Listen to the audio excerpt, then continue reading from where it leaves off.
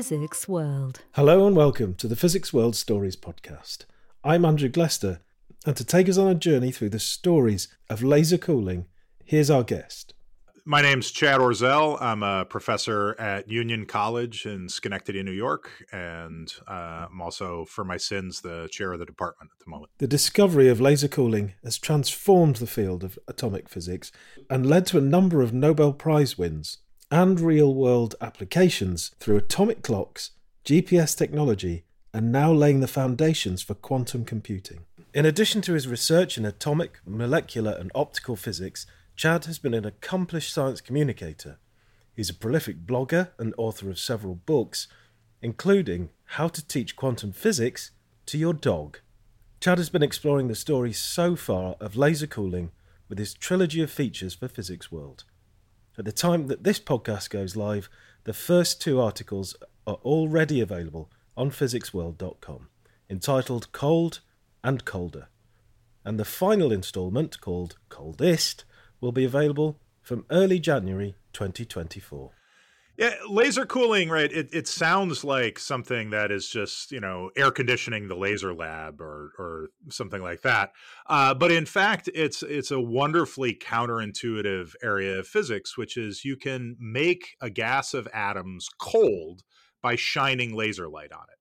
That seems like the exact opposite of what you expect, right? You think lasers shining on things, you think things getting really hot, things exploding, the Death Star or whatever.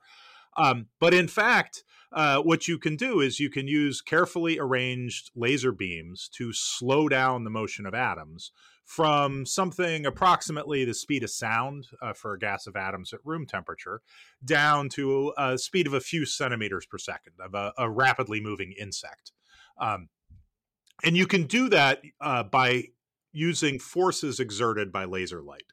So just shining light on a gas of atoms can make those atoms move slowly. Slower motion is equal to lower temperature. And so lasers can cool a gas of atoms. You've done it now because you mentioned Star Wars, but why is it then that if we fire a laser at the Death Star, then it blows up? I mean, maybe unsatisfactorily and it's able to be rebuilt and everything, but why doesn't it just cool it down? What happens if you're talking about something like a macroscopic object, right, and you shine light on it, it'll absorb light over a very broad range of frequencies, and it picks up the energy that was carried by the light. And then that energy goes into vibrations of things. It heats up the system and it gets transferred there.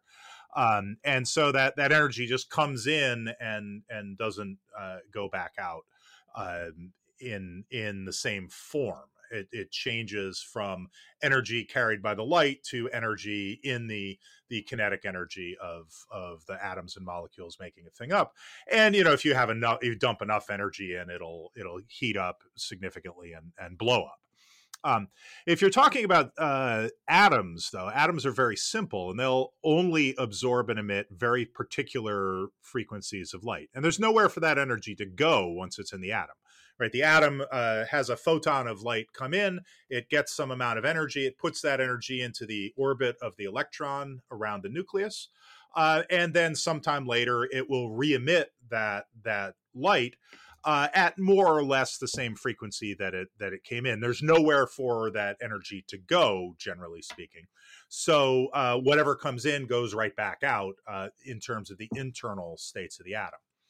Now, the light can also affect the external states of the atom, right? So because the photon carries energy, the photon is, you can think of it as a little bundle of some very tiny amount of energy carried in the light. By Einstein's relativity, that also means it has some momentum. And when the atom absorbs the photon, that momentum gets transferred to the atom as well.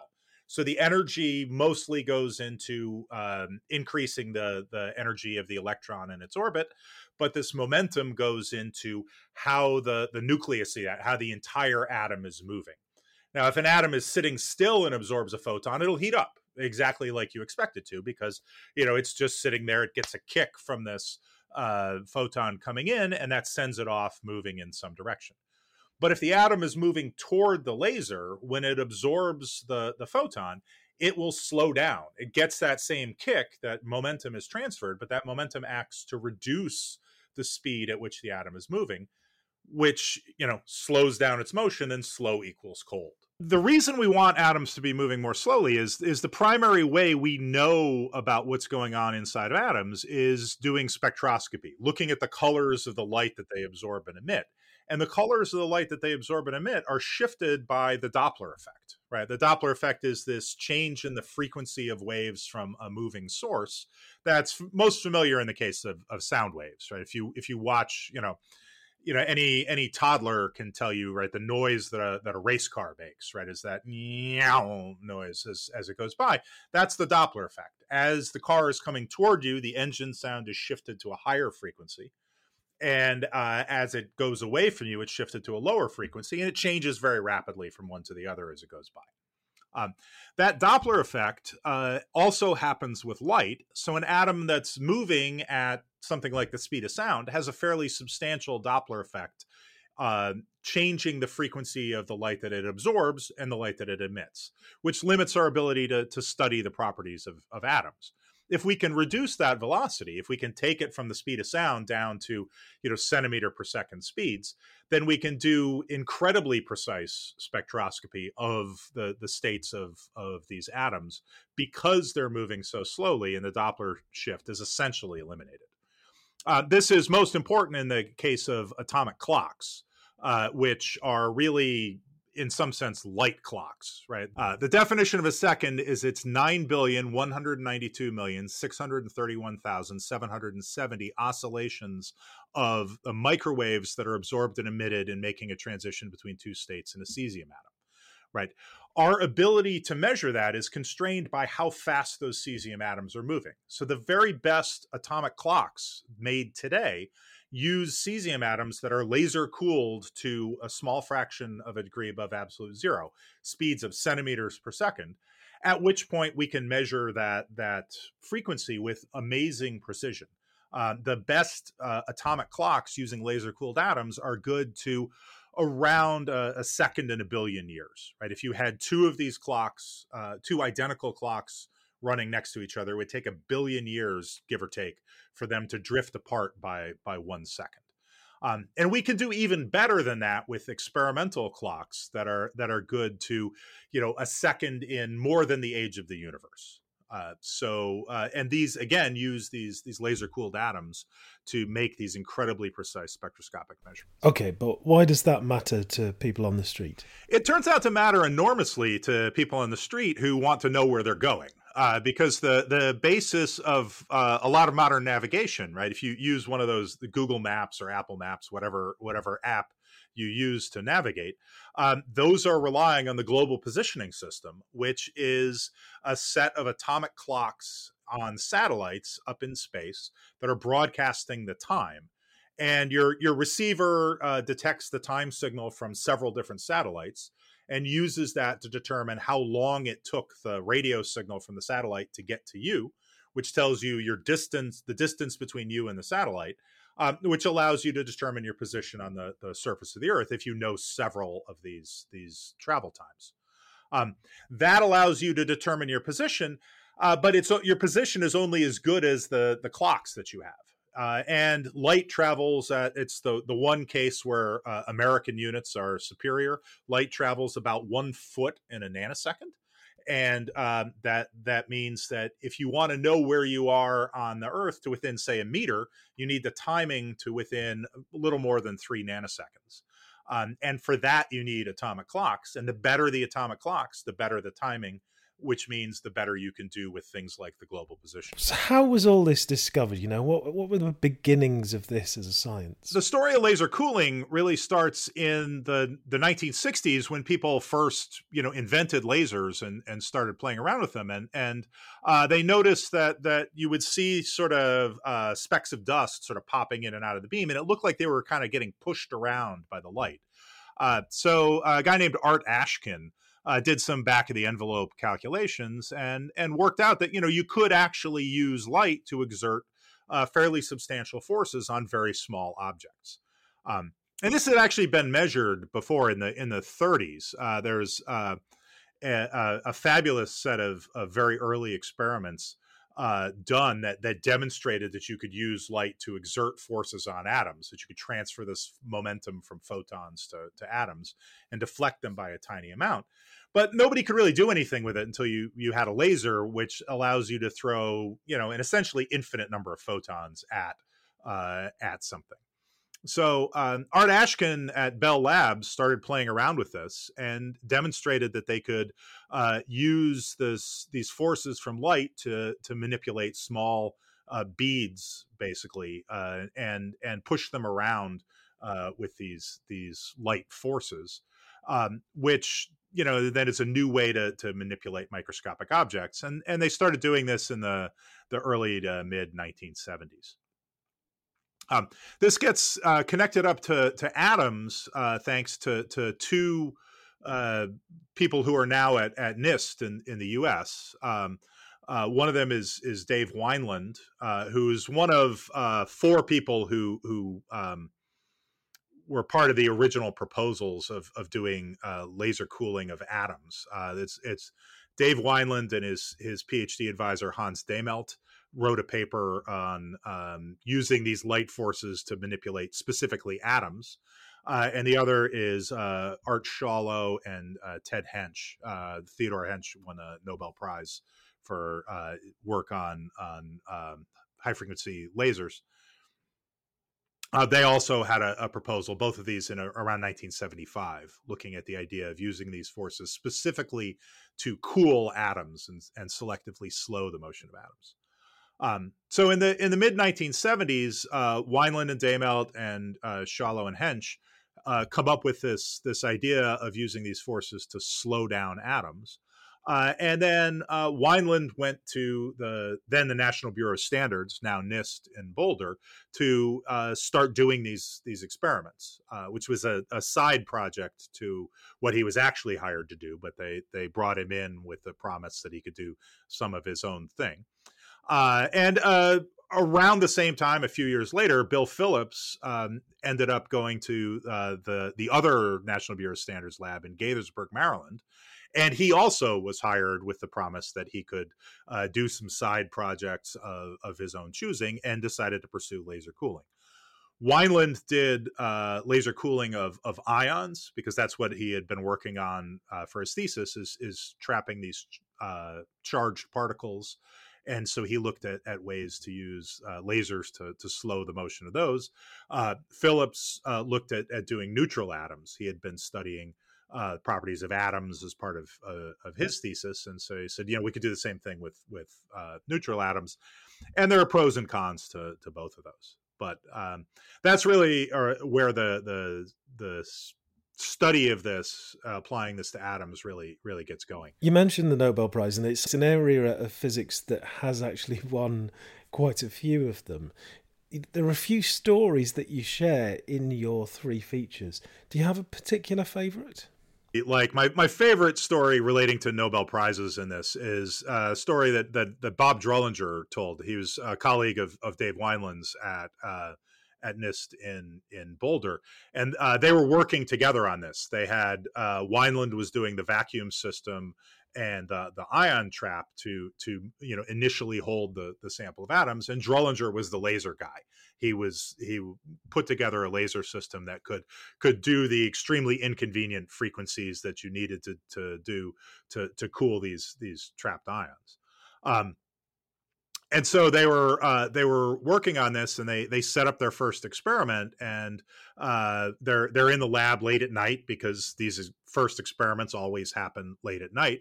And they turn on the laser, and they saw exactly the signal they expected. They had this sample of trapped ions. They could measure the temperature by how much electrical noise these ions were making. When they turned on the laser, the noise level went down, which told you the ions were getting cold, and worked exactly as they expected, exactly where they expected it to be. And so Drollinger says that they're in the lab. It's late at night.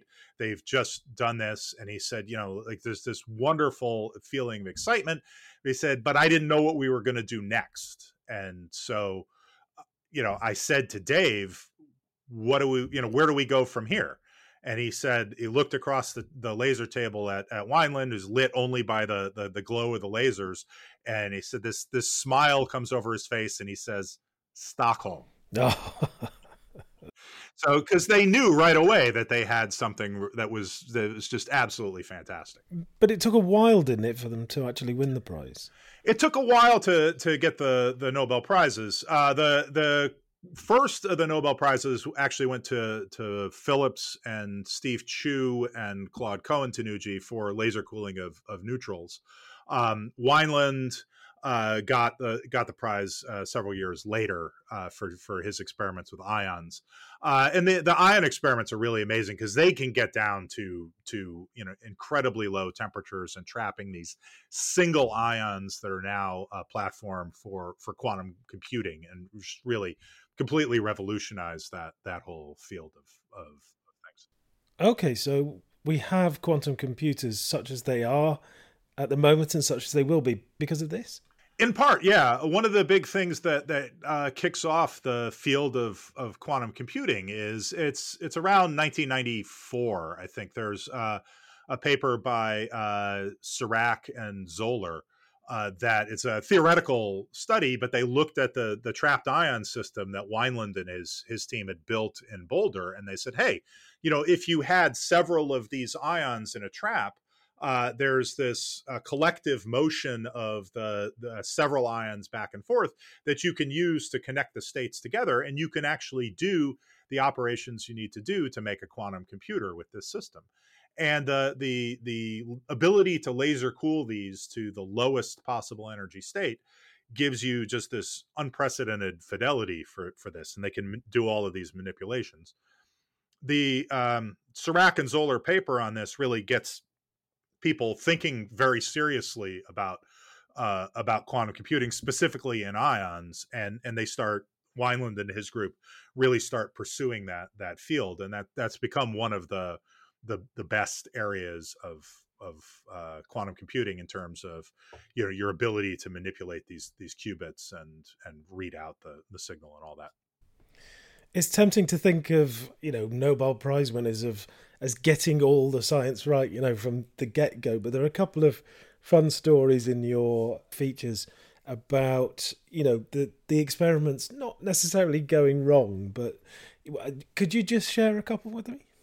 Oh yeah, there's two different versions of that. There's there's one with Wineland and Drollinger were doing the experiment. They were using magnesium ions, is what they were trying to trap. And the first time they set it up, they've got this trapped ion signal. They can see that the ions are kind of hot from the amount of electrical noise that they're picking up. They turn on the laser, the ions get cold. It's great. They do it the next day, and they turn on the ions, and the lasers get colder, but not as cold as they did the first time around. And they're like, oh, that's weird. And then they try it again, and it doesn't work at all. And so they end up, and nothing worked. And they end up tearing the whole system apart, rebuilding it from the ground up.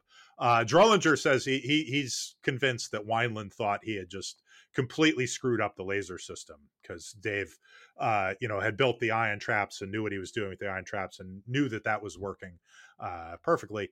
And so, but they rebuilt both systems completely. And when they turned it back on, they had a much better laser system, and they knew the laser was in exactly the right place, and it still didn't work. And it turned out that they had used up all of the magnesium they had, and were in fact they had heated up the oven that produced the ions so much that they were boiling sodium out of the glass, and they could trap sodium ions, which are about the same mass as magnesium. So it looked like they had ions in the trap, but they were completely the wrong element, and so the lasers didn't affect them at all.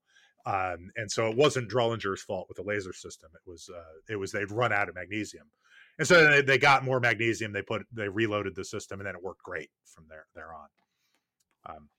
The other version of that is Phillips, Bill Phillips and Hal Metcalf were doing magnetic trapping of sodium atoms. So they had a laser. They're slowing down a beam of sodium atoms, and then they would turn on this collection of magnetic fields that would trap the atoms. And then they'd hold them there for a while, and then they flash on some light, and they would see that these atoms are sticking around for a very long time. and they were working on this, and they got a signal. They saw these atoms trapped, and then just nothing worked for a while, and it wasn't working. And they said, okay, this is something's wrong here. We got to go think about this. So they went and they got fast food. They turned everything off in the lab. They went out. They got a very late dinner at like McDonald's or someplace like that. And they came back, an hour or so later, and they turned everything on, and they get this fabulous signal of trapped atoms.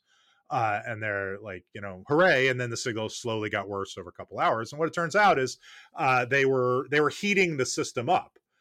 So they were laser cooling the atoms successfully, and they were getting them to the area. But to make the magnetic trap, they had to run so much current through the coils that they were heating the whole system, and then the vacuum system would degrade to the point where they had all this stray background gas in there that would knock the sodium atoms out of the trap, and they couldn't trap anything because the vacuum was terrible. And so they figured that out, and they got it fixed up, and they ended up working through the night getting this data and showing that they were magnetically trapping these sodium atoms. And then the story they tell is that they worked all night, and they're like at 6 a.m. they go to Bill's house, and they root around in the refrigerator looking for something to eat, and they just end up eating ice cream. And so at 6 a.m, Bill Phillips's wife comes down, and her husband and Hal Metcalf are sitting in the kitchen eating ice cream. And she's like, what are you doing? It's 6 a.m, and that ice cream is for the kids. And they're like, no, we had a good night. So so they're celebrating that, what turned into a Nobel Prize later on.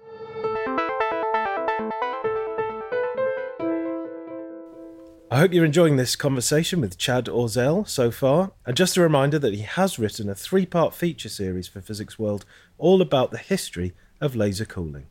In the first part of this conversation, Chad mentioned Stephen Chu, who shared the 1997 Nobel Prize with Bill Phillips and Claude Cohen-Tanuji. Not content with reaching this pinnacle of science, Chu also went on to serve as the US Secretary of Energy from 2009 to 2013 during Barack Obama's first presidential team. Perhaps part of Chu's suitability to politics is that he built a reputation as the guy who gets difficult experiments done. Yeah, so Steve Chu comes in. He was a colleague of Art Ashkin's at Bell Labs, and Ashkin had this idea of doing laser cooling and using did the first demonstrations of using light to push around microscopic objects, but he was using these like little glass beads and things like that to push stuff around. Then they had the idea to do some of this with atoms, but he particularly wanted to do trapping using only light. And so using just the forces from laser beams to trap atoms and cool them. And that turns out to be a really tricky thing to do. Ashkin and his colleague John Bjorkholm worked on this, and they did some preliminary experiments, but they didn't really have the setup to do it. And in fact, their bosses at Bell Labs started to tell them, okay, this has been fun, but do something else, right? Stop working on this so much.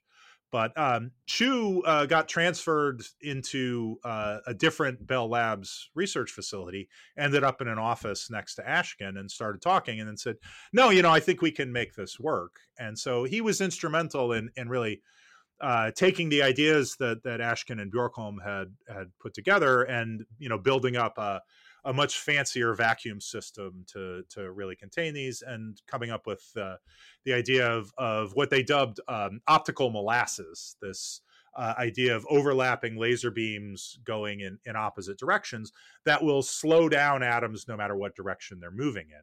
And that gives you the ability to really cool the atoms. The atoms feel like they're in a viscous fluid, thus optical molasses, a very colorful term. And it was Chu that really got that whole thing working experimentally. So he had been doing some experiments on positrons and positronium in other systems, something very different, but got interested in this idea. And one of the neat things, Bell Labs had this very open culture at the time of. I think it's Bjorkholm who put it that you could work on anything you wanted as long as it was world class. Right. So whatever you wanted to study, you were pretty much free to study anything that seemed interesting, as long as you were going to be one of the best in the world at it. And so they were able to take on this, this idea of laser cooling. Doesn't really seem like it has much to do with, Bell Labs as a telecommunications company. It doesn't seem directly connected to that. But at the time, they were allowed to do kind of whatever they wanted, and that freedom really helped launch things.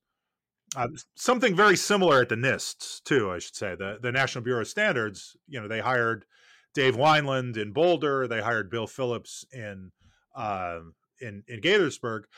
Both of them were hired to work on other things. Wineland's job was to help evaluate and improve an existing cesium atomic clock, but he was told he could spend some of his time on doing these experiments with trapped ions. And Phillips was hired to do some electrical measurements that eventually became the new standard for the volt and then the kilogram. He was hired to work on that, but again was told he could have some time to do his own thing and do these laser cooling of neutral atoms. And they were pretty much left alone to do. They both cite their initial bosses as being extremely supportive of exploring whatever they were most interested in.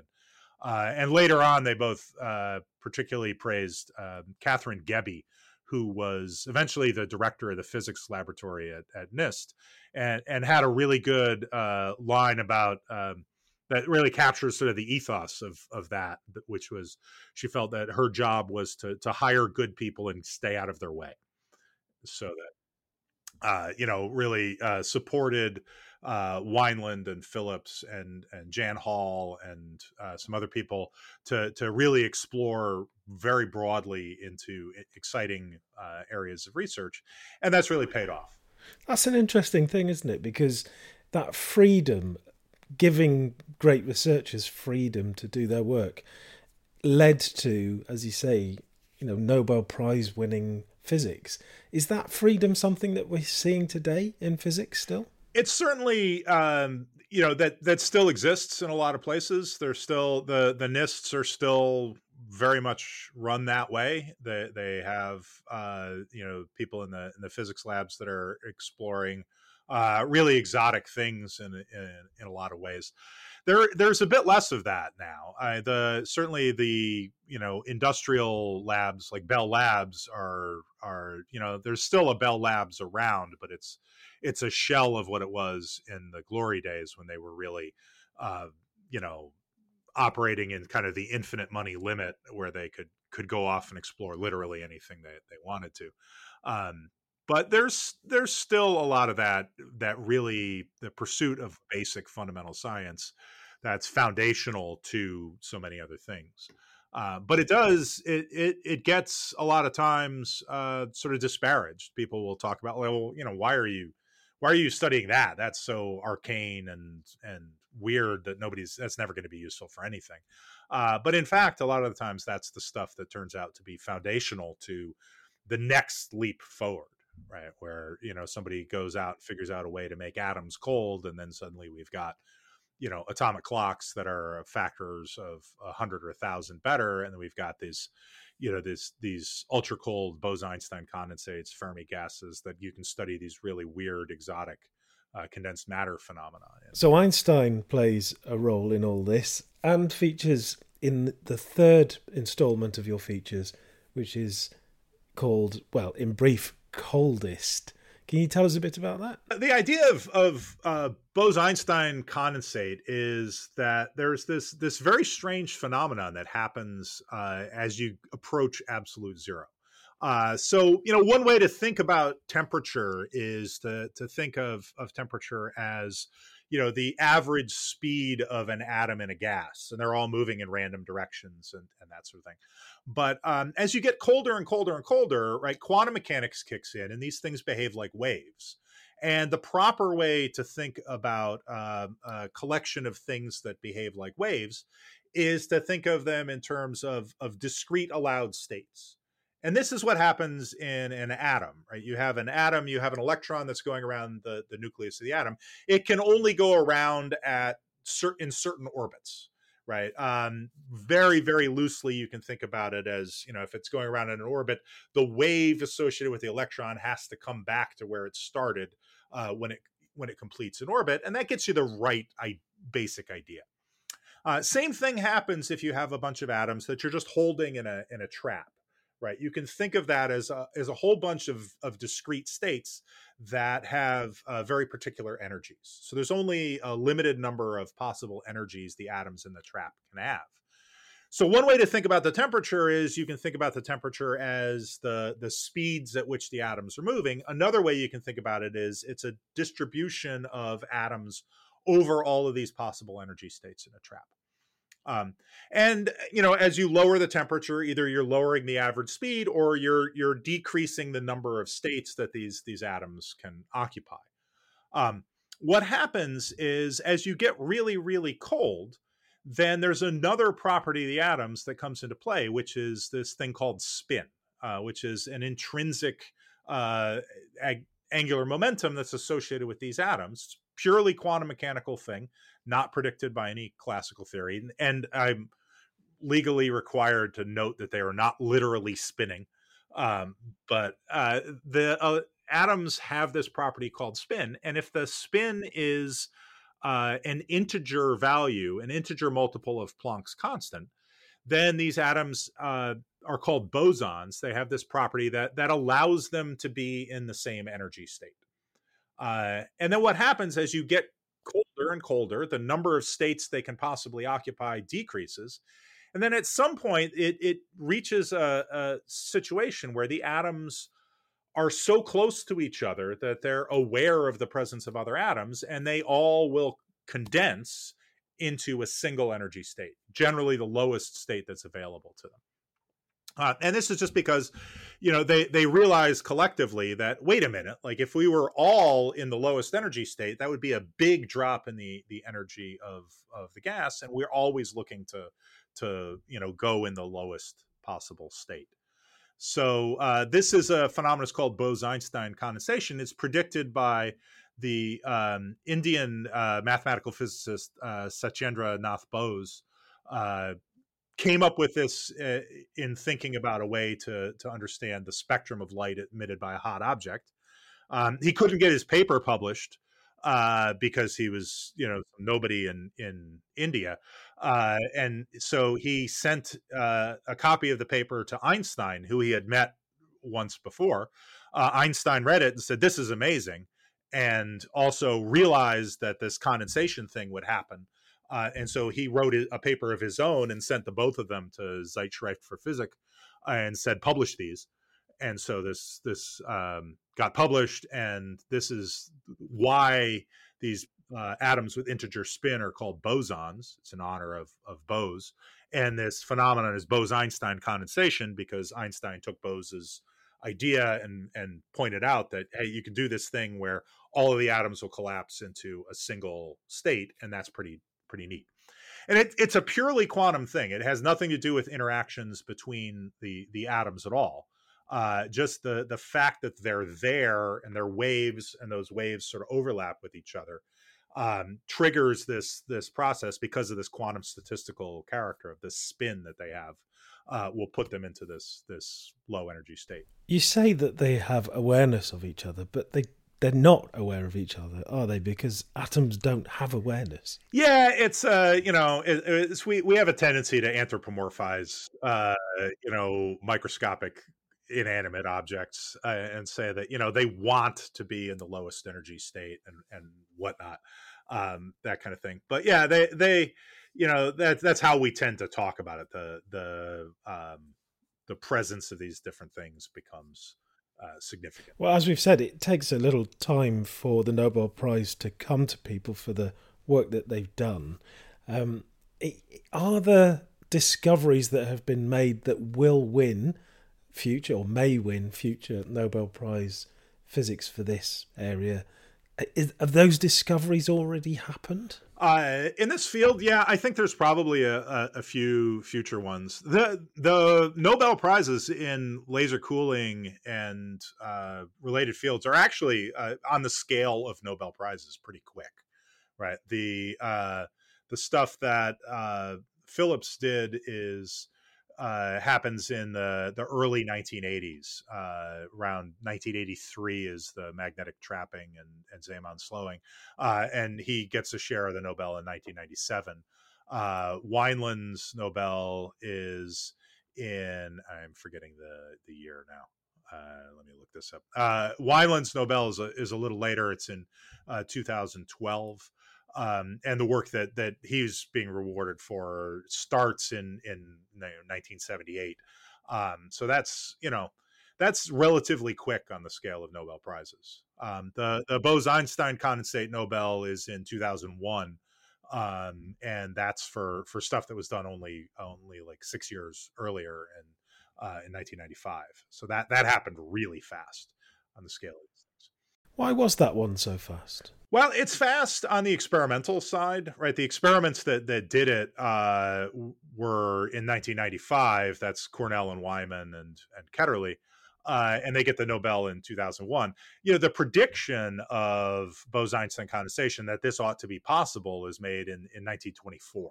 So it's it's a realization of a theory that had been around for a very long time, and that makes it a little come a little bit faster. So, what's the physics that's going on today that might be worthy of a Nobel Prize in the future? There are these experiments with optical lattices and optical lattice clocks, where they take atoms and they trap them in light, arrangements of light beams that are lasers going in opposite directions. They interfere with each other to make a periodic array of bright and dark spots. And if you arrange this very cleverly, you can trap atoms in the bright spots or trap atoms in the dark spots in this.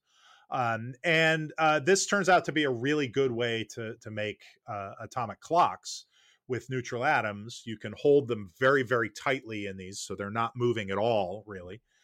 They stick around for a very long time, so you can interrogate them over long periods of time and make incredibly precise measurements. These are the clocks that are good to 1 second and more than the age of the universe. And that's been some really spectacular work in those fields. That is probably the kind of thing that down the road would be Nobel worthy.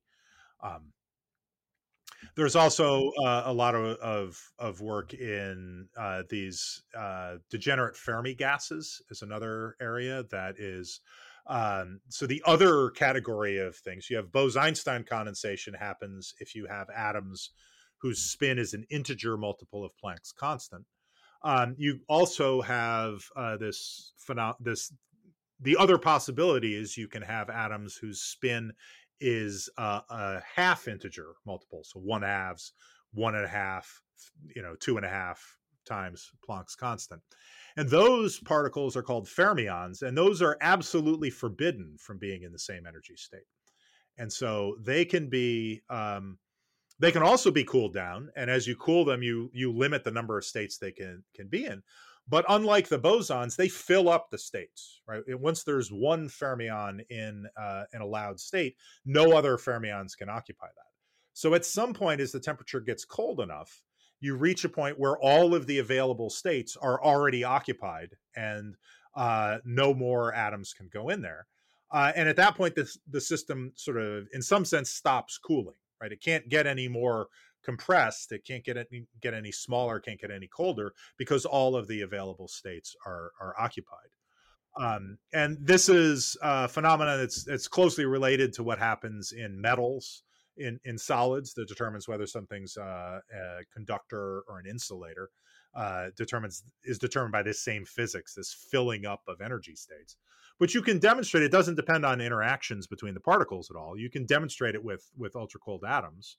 And this is done in 1999 by at NIST in Boulder by Debbie Jin who was a new staff scientist at NIST, and her grad student, Brian DeMarco, got this lab up and running to do degenerate Fermi gases, and looking at potassium atoms, they were able to cool them down to the point where they stopped getting any colder. And they could show the other category of weird quantum things that happens at ultra low temperatures, which is this degenerate Fermi gas behavior, where the all of the available states are full, and that changes the properties of materials. And so there's a huge amount of work out of that that's also really interesting, and probably Nobel worthy someday. It's very sad that Debbie Jin, who pioneered all this and was really enormously influential in the field, unfortunately, she passed away several years ago of cancer, and so she's not around to get the Nobel, or would certainly be on the short list of people that are expected to win one. But this is a really important area because these fermions.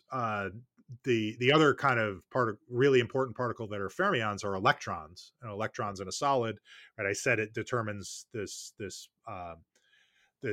filling up of states determines the properties of materials. If you do this with atoms, you can make a system that's analogous to any kind of metals or superconductors or semiconductors, things like that. And you can study the behavior with atoms taking on the role of electrons. And the nice thing about that is atoms are, thousands to millions of times heavier than electrons, so they move a lot slower. So you can watch phenomena that happen with electrons that happen far too quickly to be tracked directly. You can set up an analog of that where atoms are playing the roles of the electrons and watch them move around and interact and study these transport properties at timescales where you can really follow this in real time and see how these things shift around, which is a whole new regime for studying these interesting properties of materials. Yeah, it's fascinating, isn't it? I mean, it's a funny one for me because it's not something that I've thought about or has come into my life really, knowingly at least, until I read your features. And when I read that, and when I've said to people, I'm going to be doing this interview about laser cooling, their reaction is, laser cooling? That doesn't make sense. And it's that little, it's not even a little thing, is it? That peculiar nature of this means that they're going to listen to this podcast. They are going to be interested in this because of that peculiar thing. Is it always something that's interested you? It's I had exactly the reaction that you described, right? I got into this field because in kind of the winter of 1991-92, I heard Claude Cohen-Tanuji give a talk about laser cooling. He came to the small college where I was an undergrad, and he gave this talk. And Cohen-Tanuji he is a magnificent public speaker. Gives these just incredibly clear, coherent talks about things, and it absolutely blew my mind. The idea that this counterintuitive notion that I've got a gas of atoms, I shine laser light on it, and suddenly I can make these atoms move at centimeter per second, millimeter per second speeds, get this down to millionths of a degree above absolute zero. It was just absolutely incredible. And then I found out that one of my professors had a lab where he was trying to set up an experiment to do that. And I was like, I'm in. Like, sign me up. I want to be part of this. And so it was really cool. And it's exactly that counterintuitiveness that really drew me into the field. And I was lucky enough to go to grad school, and I worked for Bill Phillips at NIST in Gaithersburg, doing laser cooling experiments for my PhD thesis. And so, I was incredibly fortunate to be around some of these really exceptional people doing this exceptional science.